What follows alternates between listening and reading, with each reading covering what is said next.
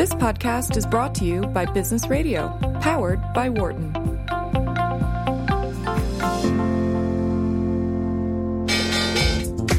Welcome to our Behind the Markets podcast. I'm your host, Jeremy Schwartz. Alongside Wharton Finance Professor Jeremy Siegel, we tackle market trends every week on Wharton Business Radio, Sirius XM Channel 111. Our guests consist of experts like the world's leading authority on long-term economic growth, Bob Gordon. We will continue to see jobs created rather than destroyed. Nick Rusinoff, expert on currency research. That's what you see for those safe haven currencies is hedging the FX risk is actually exposing you to more risk. Or even the head of the Digital India Foundation, Arvind Gupta. The reason that people are talking about India is massive digitization and financial inclusion that we have done over the last couple of years. This is a special edition of the podcast with co-host Wes Gray, CEO of Alpha Architect. Enjoy this week's show.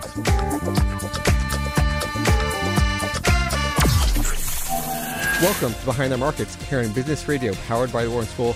I'm Jeremy Schwartz, Director of Research at Wisdom Tree, an ETF sponsor. My co-host, Wharton Finance Professor Jeremy Siegel, author of Stocks for Long Run, is joining us by the phone for some brief commentary. Also in the studio, Wes Gray, CEO of Alpha Architect. Wes, thanks for coming back to the studio. Excited to be here. We have a great guest with us in the studio for the hour, Michael Batnick of Ritholtz Wealth Management. Michael, welcome to Wharton's campus. Thank you for having me. And we got your brother in the studio with us, who is a Penn student today.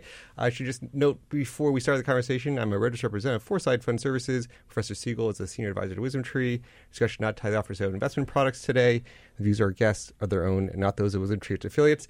Professor Siegel, we've got some commentary from you coming. It's been a volatile week, back and forth, Trump, tariffs, China. We got, the market sort of got resilient to the tariff announcements. We got some more tariffs last night, or announcements of tariffs, planned tariffs. What's your current take? Yeah, certainly. I want to go back to those days in January when the Dow never moved 100 points. Now it seems like moving 100 points every hour on the hour. Two big events. Obviously, the potential slap of $100 billion on certainly upset the markets earlier. No one knows where this is going to end. We just don't have a framework, historically, to say, is this just a negotiating ploy? Obviously, we have Larry Kudlow, his new economic advisors, trying to say, hey guys, don't think this is a fait accompli, where this is the first salvo in a negotiation. Is Trump going to rev this up to a much higher level? I mean, certainly he's going to hear some complaints from stockholders and from maybe farmers and others if he does start revving this up to higher levels. So we just have to wait. And I'm hoping, of course, that Larry Kudlow's counsel, he is a free trader, will prevail and prevent this from getting to be so serious. It looks like the market puts a bet that way, but obviously is not certain. We had a very interesting employment report today. It cooled off, which was good because we couldn't stay as hot as 300, and actually was revved up in the February 326. 100 is actually the sustainable amount, but that doesn't look like we're at that level yet. We're still closer to 200,000 as a trend. That's still too much. But with the cool down, we kept the unemployment rate again at 4.1%. Now, at the same time, we moved that U6 unemployment rate down to 8 again, which ties the 50-year low that we reached late last year. Some economists say the real slack of the market is the difference between the official unemployment rate and that U6 unemployment rate. So that did tighten a little bit. But we have a kind of a breather here. The Fed is meeting on May 2nd. There will not be another employment report between now and then. Of course, we're going to get a couple price reports, actually the first one coming out next Tuesday. So the Fed is not going to act, but this is not going to change the picture. It still looks like quarterly rate hikes into the future unless we see a sustained slowdown in that payroll growth. Would you say from a big picture level, from the tariffs, that we are importing from China, say, call it 4 times as much as they import from us, that they have more to lose in this discussion? Like, how would you frame, all the noise? There's a lot of noise. Do you tell people to look past the noise? Like, how do you think about that? I mean, who has the most to lose is very hard. Because we put tariffs on other countries can then buy from China and then sell us. I mean, and it's very hard to monitor that sort of a flow through. I mean, in oil particularly, where it's totally fungible, we say we're not going to import oil from a particular country. It really doesn't matter. There's one big pool of oil. Someone else will use it, and then we'll get it. When you're talking about specific manufactured good, then it is a little bit harder. I don't know in terms of, they could slap a tariff on Apple and Apple iPhones, and I mean that would be severe because Apple has got a good market in China, but it's not all dominating, and sometimes 10%, 15% tariff could really shift. So I mean that's the fear. That's one reason tech has been soft. How far will this go? Honestly, I am not a trade expert. I've never negotiated or into that area. So I try to listen to people who, sound informed. At this particular point, most of them say we don't really have a good sense of how this is going to end either. Michael, any questions for the professor while we have him? Yeah, sure. Hey, Professor. Hello. So two questions and one comment. So nobody sees a recession on the horizon, which I guess is good news, but good economic backdrop, earnings projected to grow between 15 and 18% year over year. So the two things that I would say is, does anybody ever see a recession on the horizon? And then secondly, is it possible that we see a bear market in stocks with good economic fundamentals? Well, first of all, it's really hard to forecast recessions. What would get us nervous is really a total flattening and inversion of the yield curve. And although it has gotten flatter, it is far from flat. And usually it's a year to year and a half, even after it flattens and inverts, when we really could tip over. So at this particular point, next 4 quarters, I don't see anything outside an outright, trade war that escalates uncontrollably that would bring us there.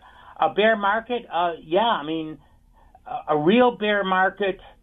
I mean, if a trade war, would that bring about a recession or just a bear market? I think a bear market and a big slowdown.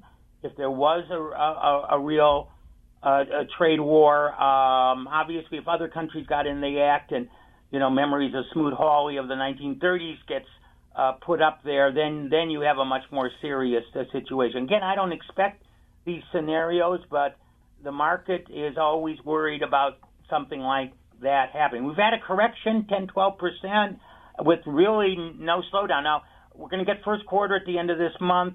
It's going to be relatively soft, 1.5, 1.6, but the experts I'm following say this quarter we just entered into is looking 3.30, 3.1. Some are saying 3.5. So we've always had these sort of slower first quarters. Some of it might be seasonal adjustment, and then an acceleration coming up. So this quarter is, at least the people I follow, is now, we're coming into this quarter at over 3% rate. It's certainly nothing that looks like a recession at all. It's amazing how fragile sentiment can be. You get a little announcement of the tariff, and it's not, obviously nothing's happened overnight that you get a big deal, but the markets are just moving on this sentiment on what's pushing it around. Trade was the thing that, that the market always, of the Trump agenda, we've talked about this many times. They love the Republican agenda, which was tax cuts and less regulation. They didn't like the Trump specific agenda of tariffs and trade disruptions. And unfortunately, we're now getting that second part, and it's trying to fight its way through. Very good, Professor. Thanks for some commentary today. Thanks for having me. Actually, I'm going to continue the show. We've got Michael with us for the hour. So Michael, Director of Research at Ritholtz Wealth Management. He's a contributor to the Ritholtz Investments concept. He writes at the Relevant Investor blog, where you can find basically daily commentary, Michael. Every day you're writing something? A couple times a week. a couple times a week. And he's now in the process of publishing a new book, Big Mistakes, The Best Investors and Their Worst Investments. So their failures. Thanks for coming down to the studio. Thanks for having me. Maybe you could tell a little bit your personal story. How did you get to Ritholtz? What was your sort of background before you got there, before you met Josh and Barry? So I graduated in the midst of the Great Recession at the end of 2007, and I started at an insurance company. And I had no idea what I was doing, but it didn't take me long to figure out what was going on, what type of environment I was in, what the incentives were. And I found Josh Brown writing a blog called The Reformed Broker. And a lot of the nefarious activities that he was seeing, I was seeing just, human nature, incentive-driven, and probably to a lesser extent, some of the bad practices that were going on. But he was really the North Star, the person that I was looking up to, and to find out, like, what was out there, what was the better way of doing business. And so how did you first make that connection? What connection? With Josh. How did I meet him? Yeah. So I was out of work, studying for the CFA, trading stocks, just trying to figure out what was going on, what made the system work, and what made stocks move. And it turns out that Josh and I grew up in the same town, and I met him, believe it or not, at the platform in my hometown after a Knicks game, and I sort of tackled him. and he was nice enough to keep in touch. And when I saw that he and Barry were hiring, I met him, and he gave me a job. No, it's amazing how these little random sources of luck, you get, the right place, right time, you find somebody, you latch on to them. I could relate to that experience. Yeah. One thing I just wanted to think you should elaborate on is your background is where you kind of went through this experience of trying to be a trader yourself and then unlearn that skill real quickly. You mind sharing that with the audience? Yeah, sure. So one of the best things for me about social media was the transparency of it, or maybe the lack of transparency, but seeing how the sausage was made and following traders and seeing what they were saying from day to day. It was so apparent how ridiculous most of it is, how people are not trading with the system, how a lot of it is just gut decision, and the lack of repeatability and the random nature of the markets was just so apparent to me early on. So I banged my head against the wall for a few years. Thank God I didn't take any catastrophic losses. But it certainly didn't take any big gains either. So it didn't take me too long to figure out that I was not destined to be the next Stanley Druckenmiller. Your process, I've heard you describe it in some other shows, of how you sort of wrote down your lessons every day, and that fed into your sort of feedback mechanism. That was sort of an interesting learning experience. Maybe describe how you got to that process and how it educated you quickly. So it was only recently that that the light bulb went off. So Ben and I were going through my old trading journal, and we were reading it out loud, and it was just hilarious. So I was shorting Amazon back in 2011, just repeatedly shorting it, and the commentary that I was giving on a daily basis was, it's hilarious now, but I wasn't kidding.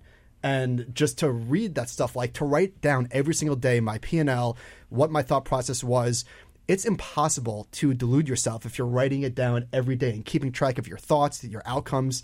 I don't know how you can write it down and fool yourself for longer than a few months. That's got to be exactly one of the benefits of writing the blogs like you do also. And as sort of writers, Wes, we all do a lot of writing. It forces you to have a view, then it forces you to evaluate. Were you right? Were you wrong?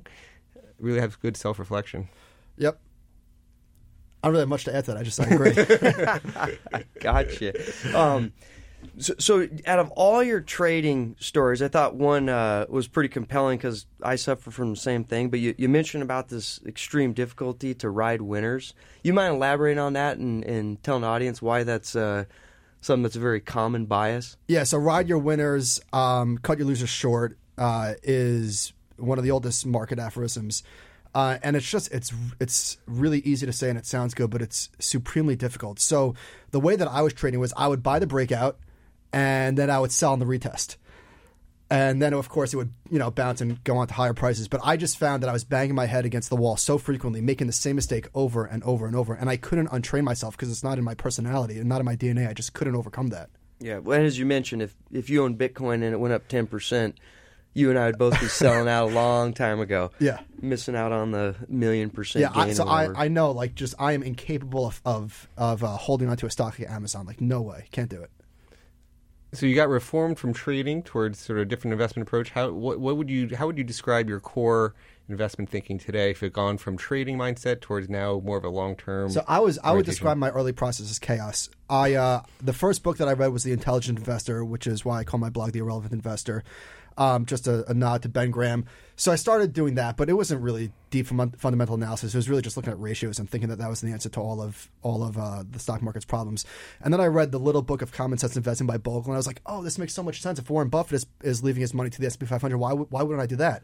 But then I read the Reminiscences, and I was like, oh, why would I buy and hold an index when you could just pick the best stocks and sell them before they go up and sell them before they go down? Buy them before they go up, sell them before they go down.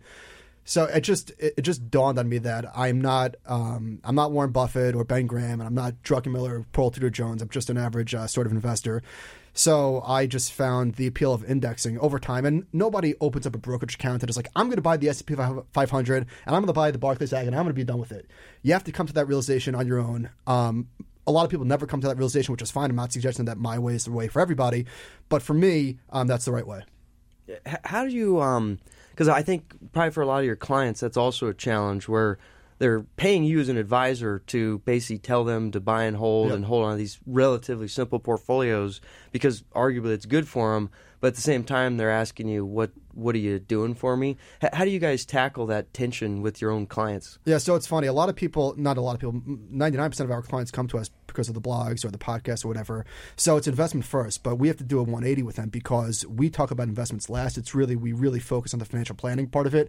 What is this money for is the most important question. What is it for and am I going to be okay? That's why people pay us. Now, on the one hand, we know that if you just buy an index fund and you hold it for the next 70 years, you're going to do better than everybody else. And the reason is because it's basically impossible. There is a huge cost to pay for those returns, whether it's the historical 4 to 5% real and 8%, whatever the future returns are, nobody knows. But there is a cost associated with those returns, and they are 50% drawdowns. And most people, myself included, just cannot stomach that. So I'm not totally dogmatic about buy and hold. I think that there's a place for common sense tactical approach in your portfolio. And that's what we do. That's what I do with my own money, and that's what we do for our clients. It's a mix of the two. So in 2000, I don't know if it's 13 or 14, Fama and Schiller both won the Nobel Prize, same year. Diametrically opposed views. One was efficient markets, bubbles don't exist, don't do anything because everything's in the price. And the other is, well, not so fast. Bubbles do exist because we're a bunch of maniacs, manic highs and manic lows. And so what we do is we sort of hope, attempt to take the best of both worlds, which is we're going to buy and hold with some of your money, and we're going to be a little bit tactical with another piece of it. So how, when you think about developing that tactical system, Wes does a lot of publishing on trend as a model to try to get you out of the market. Wes, is the trend signal bearish yet? I think if last I looked, not on your model. Yeah, we focus on long-term trend, and I think international equities got close recently. REITs blown out, long bonds are blown out, but in general in equity markets, it's long and strong, baby. Let your winners ride. So, Michael, I'm curious if your models are showing similar, are you is the volatility starting to get closer to one of these trends that would get you more defensive, or how did you develop your system? We're still all in, and I believe we have been for 20 months. So like Wes said, we are longer-term trend followers, but it's getting dicey. So we'll see. I guess the good thing is that it's the signal is not relying on my emotion or my intellect, because that would fail miserably, as it has proven to do from time to time. So where the market goes, we'll see. Nice. So I'd like to dig a little bit more on your guys' business, because I just find it fascinating. A group from no major pedigrees, got 5 Queens College. Yeah. A bunch of just hustlers and good guys, come together. And I was talking to Barry a couple weeks ago, and apparently you guys almost got $1 billion under management. What do you think? What's your secret sauce? Like how have you guys been so successful? So this was we didn't have a 5-year plan when we started. We're coming up in 5 years, and the approach was just to be ourselves. But again, we do a lot of, I guess you would say everything that we do is marketing, but it's not like we're not doing flyers in the mail. Our marketing is telling our version of the truth to people, and it either resonates or it doesn't. What we're not trying to do is we're not trying to convert people into believers. We are trying to work with people that want to work with us, which is just frankly, from a mental state of health, just a great system. When I was at the insurance company, I was calling everybody who didn't want to speak to me. And so to be on the other end of it, where we're getting phone calls from people that want to speak to us, is just an amazing place to be, and I feel very, very fortunate. Let me just reintroduce our guest here. We're talking with Michael Batnick, Director of Research at Ritholtz Wealth Management. He's the author of the Irrelevant Investor blog and a new book out coming, Big Mistakes, The Best Investors and Their Worst Investments. And so as you built this incredible, you're expanding across from New York to other geographies, other investors or advisors are joining Ritholtz. How do you think about the firms you want to partner with, people you're bringing on? Like, what are the profiles of what your current sort of lineup is, and then as you think about adding new people on? So we just want to work with good people first and foremost that are like-minded in terms of the way that we invest, that want to do right by their clients, don't have huge egos. We're not, we're looking for financial advisors that want to work with us. We're pretty much geographic agnostic. 99% of the what we do is over the phone with people anyhow. So we don't need like Miami and the giant cities. We're happy to work with people from smaller cities, people that want to be part of the team. So give us the 30-second pitch for that advisor to join Ritholtz. What are you telling that advisor? Why should they join up with you guys? Well, the pitch is just in terms of like compliance, legal, all that sort of stuff, back office, we got covered. We're going to do trading. We're going to let you be the advisor. We're going to give you people that want to talk to us. So we're going to allow you to grow your business in the way that is commensurate with what you think your potential is. Yeah, and I think probably just from outsider looking in, I'd say your biggest asset's probably, I'd say you guys' culture. I feel like you have a brand around, doing the right thing, which you would think financial services would have always been about that. But you guys seem to have done a really good job. Do you mind talking about how you created that ethos? Well, we all came together from a background of just seeing the backwards way that the industry tends to work, from Josh to Chris to myself and Barry and the rest of the advisors.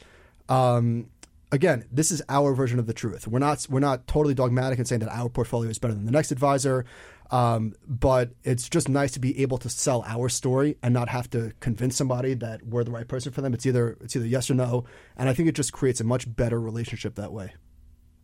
So maybe talk about some of the people you brought on recently, sort of the different types of, beyond investments. You oversee the investment portfolio. What are the other big demands or sort of draws on your firm's expertise where you brought in some new advisors to help grow, the Ritholtz offering?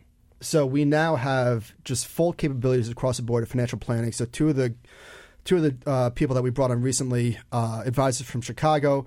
They started at an insurance company like myself, and I was very, very turned off to the idea of offering insurance to our clients because I had such a negative experience with it, just all the wrong incentives. And they had a very similar experience where they actually pressed eject, or not. Well, they were sort of forced out of their company because they weren't selling enough insurance. So there are, clients do need insurance. It is a very, very critical piece to somebody's financial plan. If you don't have it, it's a big thing. So anyway, we brought them in, and they add capabilities that we didn't have before. Most of our clients have insurance, so it's not that we're trying to pummel whole life down their throat. But if somebody's been paying, life insurance premiums for 25 years, they've been paying $5-10 grand a year. What are my options? That's a terrific service that we're now able to provide. We also brought in a guy in California, Gary Pulford, who has expertise in estate planning. Not that he's an attorney, but could speak the language, which is something that we weren't really able to do internally. So to broaden out our capabilities has just been really, really rewarding. And to bring in the right people, first and foremost, is just terrific. Insurance, real quick.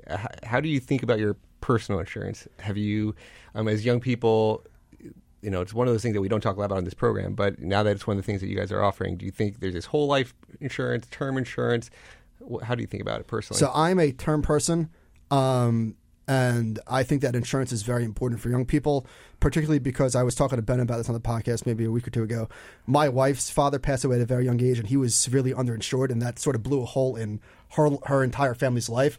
So maybe that hits a little bit closer to home, but I think that for the cost of it, it's nothing. It's a few bucks a year. I think it's irresponsible not to if assuming that you don't have other assets that you need it. Yeah, my father-in-law grew up in the insurance business, made a lot of money in the insurance business, and now we got 2 kids, and you've got expenses, and he says you better get some term insurance for my daughter. Yeah, if I were to die, my wife and young son would be in a heap of trouble. So yeah. But now they have insurance, so they probably have a party, right? yeah. You gotta be careful. Watch your life there. Yeah, exactly. Yeah. So speaking of parties, have you guys considered what's going to happen when you hit the 1 billion mark? You going to do anything cool up there in New York? Yeah, I'm probably going to write a blog post, maybe do a podcast. I like it. That makes sense. One of the other things, just going back to the culture of the firm and the success you guys have created, is I noticed at Ritholtz Wealth Management, the personality set is very different. Like there's this core ethos, but you have Ben, and then you have you have Josh, like, and you have Bill Sweet. Yeah. And why is it that you seem to attract like opposite personalities in many respects? Yeah, it is interesting. I mean, we all have our own voice. Like Barry has never once asked me, "What are you writing about today?" We each, we're sort of siloed out in terms of that respect. Like Josh doesn't really know what I'm working on, and vice versa. But I think that part of the best part of my job is just working with just terrific people. You mentioned Bill Sweet. He is just a godsend, and people like Tony and D&I Solar are just really lovely to work with. So I feel very, very, very lucky to work with people like this. We've had Bill on the program before. He sort of brought about tax planning. Any sense of as people look at the tax codes changes this year, things that your sort of most common questions you might be finding for people that you're trying to answer with tax work? Yeah, I'm going to punt on this one. I got nothing. Bill is the tax guy, and I know Gotta nothing. Call him up, Bill. Yeah, bat phone. Yeah, going back actually to your guys' portfolios and trend following. And you referenced the question to the professor about recessions. In your guys' tactical models, do you guys, is it pure trend, or are you looking at macro signals? Or we tried. Okay, it's just straight trend. Yeah, I mean, we tried, and actually, you were a big inspiration for this. You wrote something a few years ago that something along the lines of like, it all boils down to simple is better, and that was sort of like a light bulb for us because we were trying all this sort of economic nonsense and overlays, and it just didn't work from one period to the next.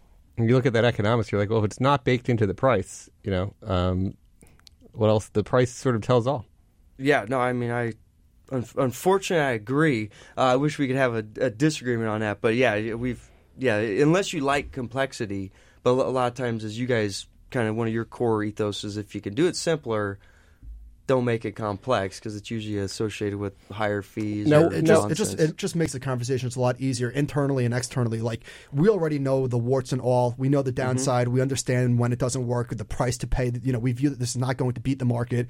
It's hopefully going to allow you, like mentally, to stay invested with the core of your money when things really start to go bad. And I'm not talking about things going bad right now. I'm talking like a real 18-month bruiser of a bear market down 40%, something like that. Wes, you guys believe in value and momentum, and then you have this trend overlay on top of it. So you think about the market, a lot, the most people who are sort of long-run bearish are CAPE long-run bearish. They're valuation long-run bearish. That say expect 1% to 2% real returns because the CAPE's so high. Have you thought about a trend or a timing model that would try to use valuations as part of a longer-term view?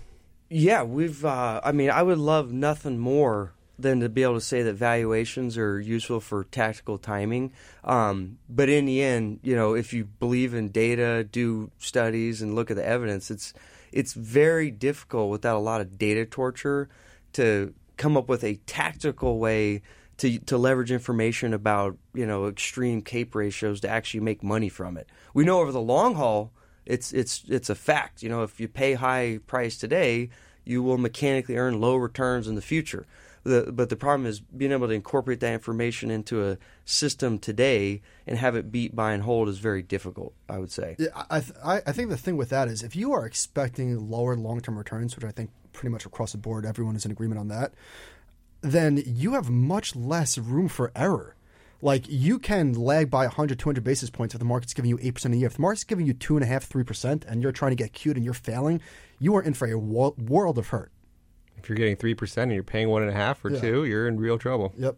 Yeah, and back to I think you mentioned the point that in 2013 the two Nobel Prize winners, one Mr. Rational, one Mr. Behavioral, and going back to Ben Graham, he even talks about it. Mr. Market, the crazy maniac that shows up to your door. Sometimes he's right, sometimes he's crazy, and I think these sentiment is something that's always going to be driven a lot of times by momentum and trend.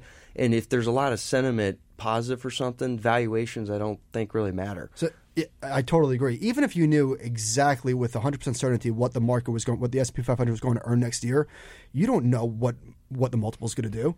So okay, go ahead. I'll wrap up after this.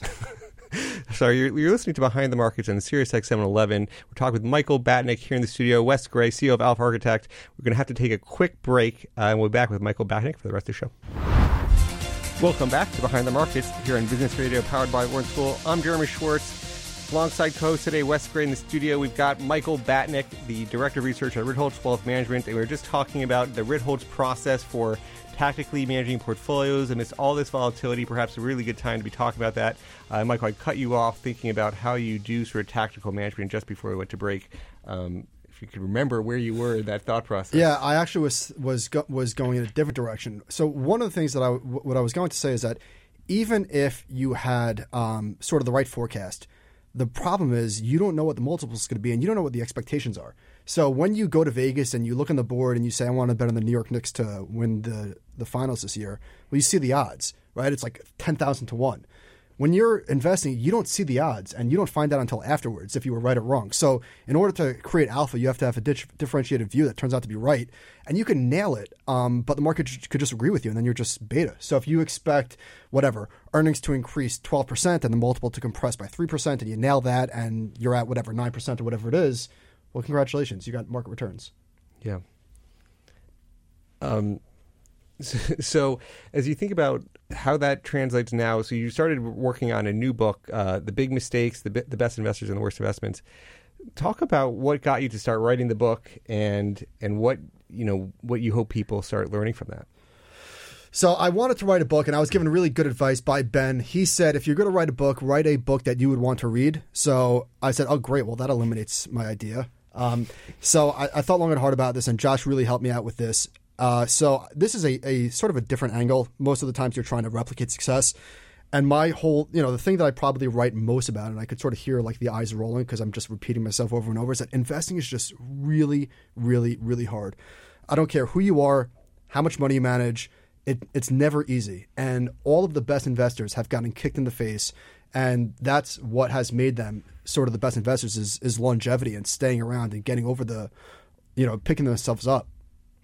Yeah, and I think what's super fascinating about the angle on this book here is so many people are so focused on success. Like, let's just do what he does because that's why he wins. But you've kind of inverted this and said, no, maybe the reason they're so successful is because they learn from these horrific downfalls and that they just learned to avoid really bad problems, and then the success just randomly came to them. Do you mind talking about a story? I know you mentioned Jesse Livermore's a pretty interesting character. Maybe talk to what his opinions are on. Yeah, sure. So again, the point of the book was not to point out these mistakes and say avoid these mistakes. The point is that there's so many mistakes, and you're going to make them, and you're going to make maybe the same mistakes. So it's not like, oh, Warren Buffett got into trouble with the airlines and with Wells Fargo and with Dexter Shoes. Don't buy a bank or don't buy a shoe company. The point is that these sort of things just happen. So maybe it's just like to commiserate because misery loves company. That if you're making a bad mistake, don't worry because everybody's been there before. So the chapter on Jesse Livermore. So his whole thing was like market aphorisms, all of these beautifully elegant sayings on whatever.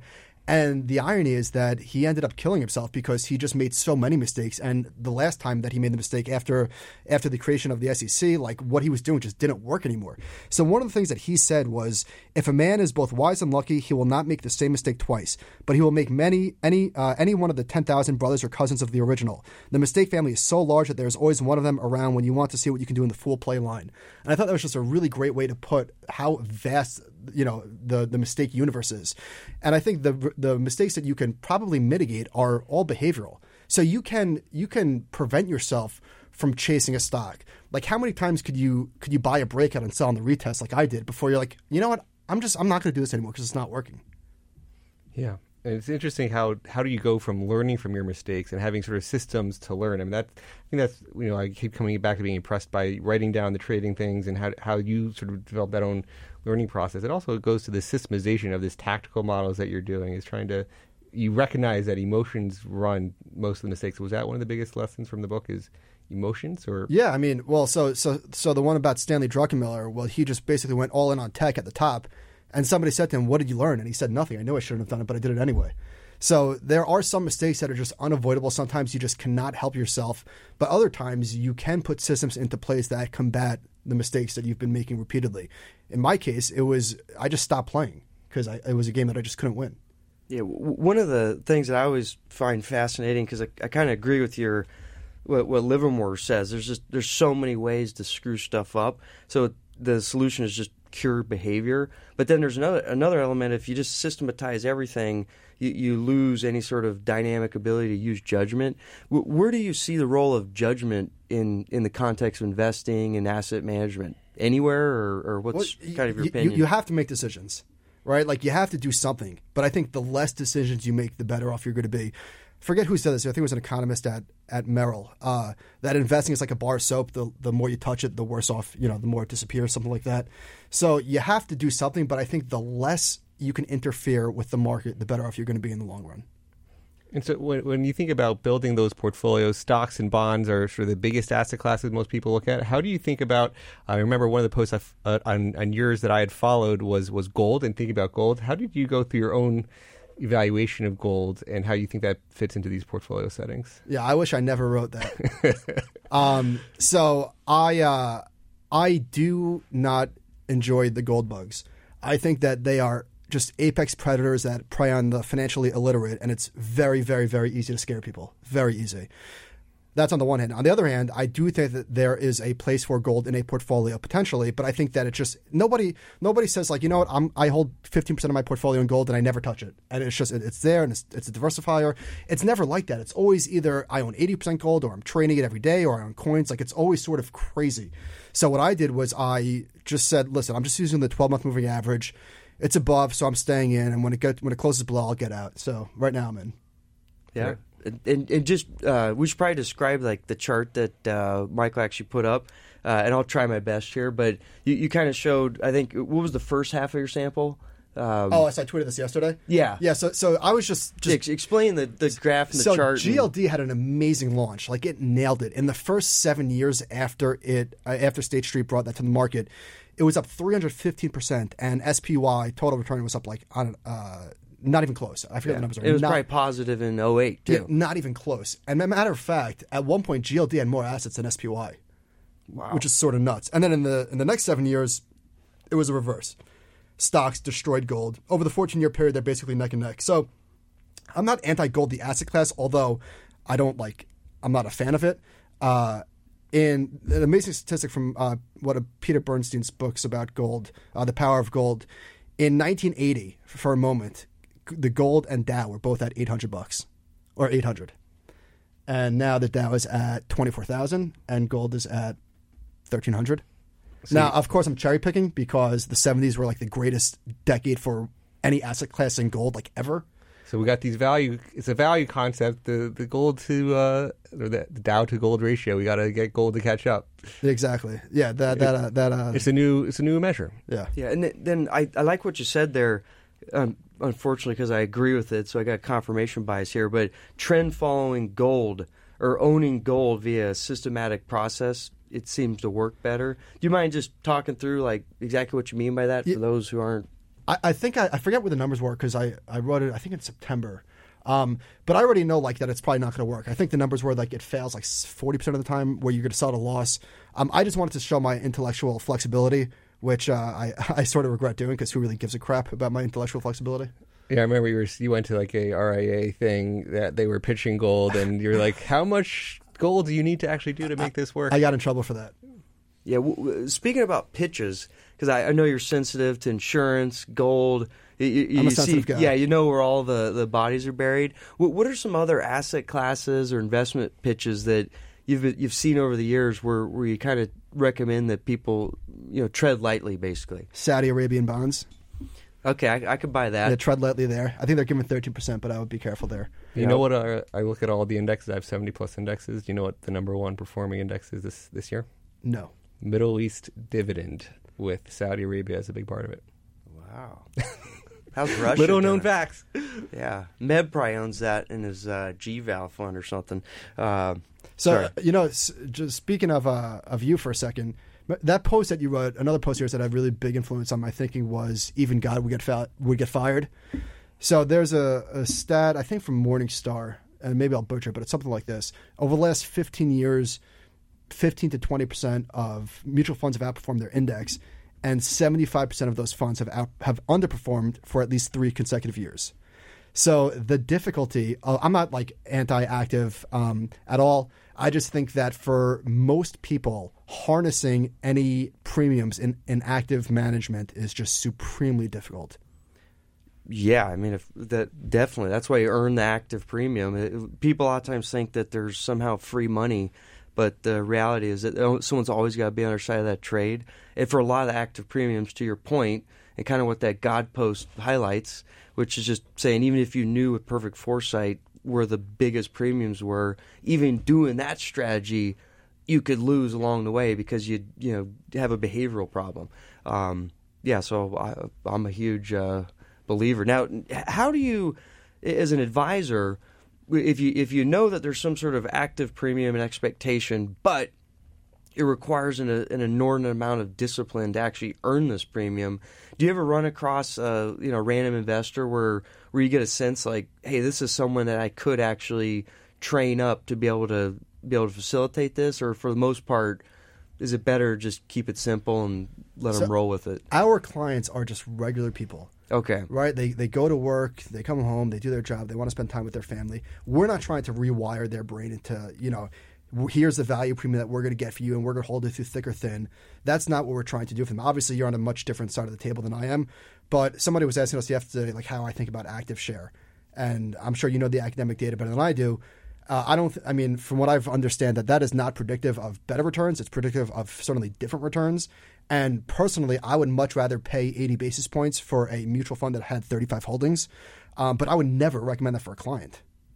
Yeah, no, I think that makes sense. It's almost like active share is just an indicator of the potential for success or huge potential failure. Right. It doesn't suggest that just because you could do active share, I could go buy every stock or the first 5 stocks that start with A, and it's going to have 99% active share, but that may not be a great strategy to actually deploy. I wrote about the Sequoia Fund in my book, and one of their big mistakes was basically going all in on Valiant.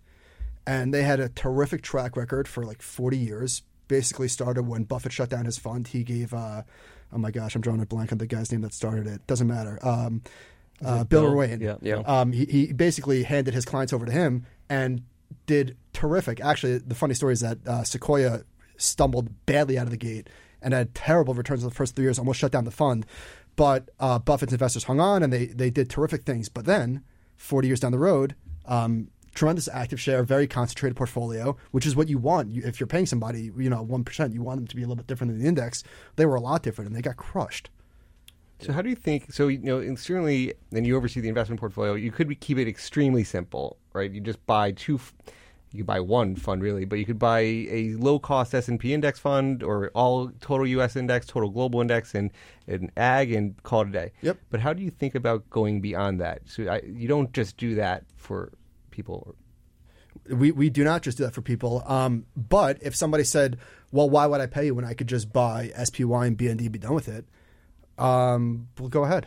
Like I'm not totally dogmatic on the investments that you choose, because history has proven over and over and over again, whatever you choose left to your own devices, you're not going to stick with it. So I don't really care if you want to use an active mutual fund or an S&P 500 index fund. That's not what's going to get you. Because if you bought a subpar mutual fund and you held it for the last 20 years and you got 7.5 instead of 8.2, who cares? You're fine. But nobody's holding a mutual fund for 20 years. So behavioral alpha is one of the things that you think that you hope Ritholtz is helping people do. Right, but it's not enough. Like we were talking about this on lunch. It's not enough to tell somebody, "Don't worry, stocks come back." Right? Like we're not robots. If somebody's like, "But my account's down $700,000," what do you mean stocks come back? So that's why we're not just talking people off the ledge. We're actually implementing a behavioral tool, which is this trend following model that ostensibly, if the market does go down for real, not what's going on now, but a prolonged bear market, we will get out. Yeah. Another thing I think you guys do a really good job of is education. So if I assume if someone's one of your investors, they probably read all your guys' blogs. It's every day this drip torture of be disciplined, don't listen to all the noise. Have you found your content strategy to be a huge kind of behavioral coach lever, or how do you guys think about your content? I think from the business point of view, it is. So back in the day before blogs, when the market fell 700 points, the advisor would stay at the office and they would field phone calls and they would look at the person's account and they would tell them that their financial plan is on course and whatever. Because our clients are reading what we're writing and they know our thoughts, it levers up the advisor's ability to manage more relationships, which from a business point of view is very good. Yeah, got it. So you guys can leverage the scalability of basically content. Yep. So one, in general, I'm not in the advisor business, but how many overall, your sense, maybe there's no data on it, one advisor can handle realistically how many clients for a typical firm?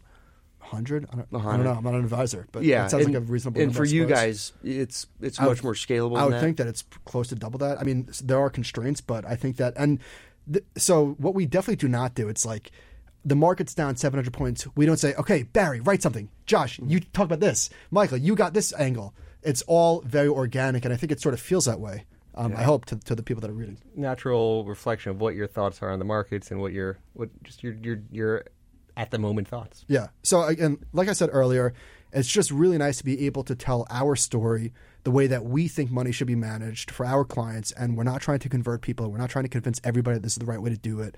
But if what we do resonates with you and you reach out to us, like that's just a much better way to start a conversation than what I was doing at the insurance company, which is calling people and bothering them and emailing them 14 times a day. That was just a horrible place to be. Yeah. So like we use the saying, your product should be bought, not sold. Right. Because if you're just trying to jam stuff down people's throats, it's kind of an offensive way of selling. Yeah. Basically, so, I mean, it never works. Listen, I understand that there's probably people that are like sort of sick and tired of us because we do so much between the blogs and the podcast. And I'm sure there are people on Twitter rolling their eyes at us, and that's fine. But we're not. We're trying to do it in a way that is like just the right way in terms of our message. We're not trying to bash anybody else or what anybody else does.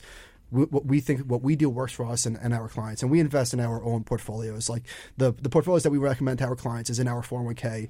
I invest almost a third of my money, maybe a little bit less in our trend following model. So I'm eating my own cooking. If the ship goes down, I'm going down with it.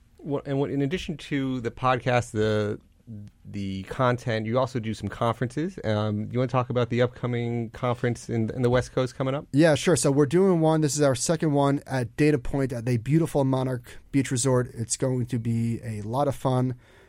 We have some people outside of the industry. We wanted to change it up a little bit. So we have Michael Lombardi from The Ringer and NFL Network. He has a new book coming out. He was a GM with the Cleveland Browns, and he worked with the Patriots and Bill Belichick. So that should be fun. We have Ryan Holiday, who wrote Ego is the Enemy and Obstacles Away, and he has a new book about the Gawker scandal. So that should be an interesting one. And it's great to see interesting people, but it's better to get to spend some face time with people. Definitely. I remember, actually, it's super relevant now. You had Scott Galloway at your guys' last conference. Is that guy amazing? He was amazing because he's literally predicting exactly what's going on in the FANG stocks right now. You mind elaborating on that? So to tell about Scott, his story, and tying that into Facebook and all the chaos. So I just became aware of him within the last 2 years. It seems like he has exploded onto the scene. He wrote a book called The Four last year, which was one of my favorite books of the year about Amazon, Netflix, Amazon, Apple, Google, and Facebook. Yep. And just the stranglehold that they have on the world. And he has been talking about the breakup of these companies for a long time, and just a terrific book. And just seeing that guy speak, man, he is polished. He's unbelievable. And I thought he made such a great point where he's like, you guys are all using these platforms, and right now your sentiment is such that they're all good people doing the right thing. He's like, if we just have one crack in that sentiment, this whole edifice could just explode. And now, Facebook, the gal who runs it was on Today's show this morning, defending, all the privacy problems. So I basically tying it back to your conference, he was talking about this a year before it actually started happening. And we have Mark Zuckerberg in June. Nice. I'm just there you kidding. go. Yeah. He will not be there. I don't know if I'm remembering this tweet rightly from him. I think I see him talking about, despite all these problems at Facebook, that he just doesn't think things are going to change all that much, so that he would actually suggest buying Facebook today. I don't know if that's accurately reflecting it, or if you have a view, because given how much you guys do on social. I have no view whatsoever. But let's just say that the economics of the company don't change, that they still earn whatever the number is, $90 billion. I'm making it up. I have no idea. But let's say that doesn't change, but people's mood changes, and they're just less optimistic on its future prospects. The stock could drop 40%. Why not? Yeah, I'm with you. Valuation could change. Last year, Tesla's free cash flow was negative $4 billion, or again, I'm making that number up, and stock was great. These companies could do no wrong, and now it seems like a lot of them could do no right. And what changes is just it's just psychology, and predicting when that is going to change is just the height of foolishness, in my opinion. Yeah, well, and the data backs that up. They're called glamour stocks. If you systematically buy really extremely highly valued firms, it always seems like a good idea, but the sentiment component of their valuations is so high, if something has a kink in that, they go from being a great company at 50 times earnings to a great company at 10 times earnings, but you just lost a whole boatload of valuation. I think the hardest part for investors is that they see the biggest winners are the glamour stocks. But as a basket, they're, as you know better than anybody, they're just terrible investments. Yeah, certainly. But it's very difficult to not want to buy Amazon at insane valuations and just assume that the expected returns are really high. But to our earlier point, if prices go up a lot, expected returns mechanically go down. It's math. They're in their own world of not having to make a profit, but it's interesting. This tech stuff is interesting. How it is these giant companies are such a deflationary force on the world. Like, I wonder if they are systematically transforming the way that commerce works, the way that companies are valued. And this certainly, sounds like the sort of thing that you would hear at the top of a cycle. But it just seems like they are really changing the way that the world works. And I agree with you 100% because I know your guys' operations are all cloud-based. Ours are all cloud-based.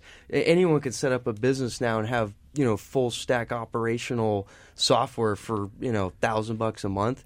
But one of the key things, actually, Dave talked about, Dave Bablack, is business is not about just creating value but capturing it. So the ability, these firms are clearly going to create tons of value for society, but the question is how much are they able to capture? And if Amazon gets regulated, if Facebook becomes like a utility, they've created huge value add for society, but they may be the worst investments of all time because they're not able to capture it as a business. So I'm really happy I don't have to make those sort of decisions. I am too. It's good to be a passive investor in these investments, right? Yeah. We're down to our 3-minute countdown here, Mike. Any sort of broad lessons, things you've learned over the course of your career here at Ritholtz, life lessons you'd want to share people with how you got to where you are and what that tells people? Yeah, people love hearing about the shortcuts. How did you do it? How do you, whatever you're doing, and it's just a lot of luck. I met Josh at 10:45 at night after a Knicks playoff game when they were getting blown out. If the Knicks weren't down by 25, I would not have left in the third quarter. So a lot of it is just being in the right place at the right time. But then tackling him and sticking with him. Yeah, true. I did tackle him.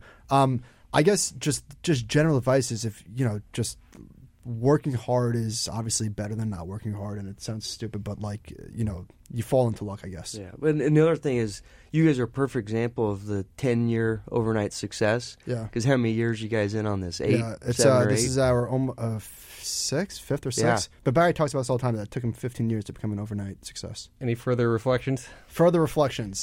Let's see. Well, we got 100 seconds here, so I got to reflect on something. Is LeBron coming to the Sixers? That's what I need to know. Where's he going? Is he staying in Cleveland? I don't know. I'm a Knicks fan. I'm a Giants fan. I don't really care about LeBron James. You got your brother here in the studio. Any comments for him of what he should focus on while at Wharton? Class. Don't get kicked out like I did. It's a pretty good life lesson. Yeah. So what reflections do you have in the final 60 seconds, Jeremy? Reflections? Listen, I think what you guys have done has been incredible. The social media presence. I learn a lot from you guys every day, following you on Twitter, the podcast, and I think it's really commendable what you guys are doing. Thank you. Likewise.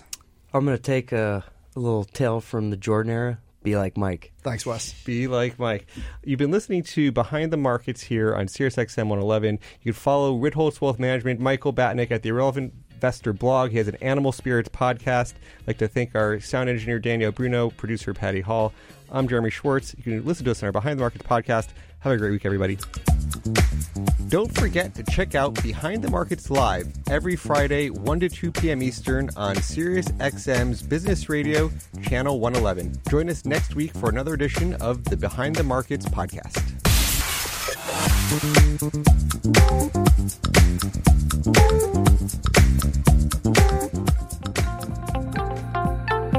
For more insight from Business Radio, please visit businessradio.wharton.upenn.edu.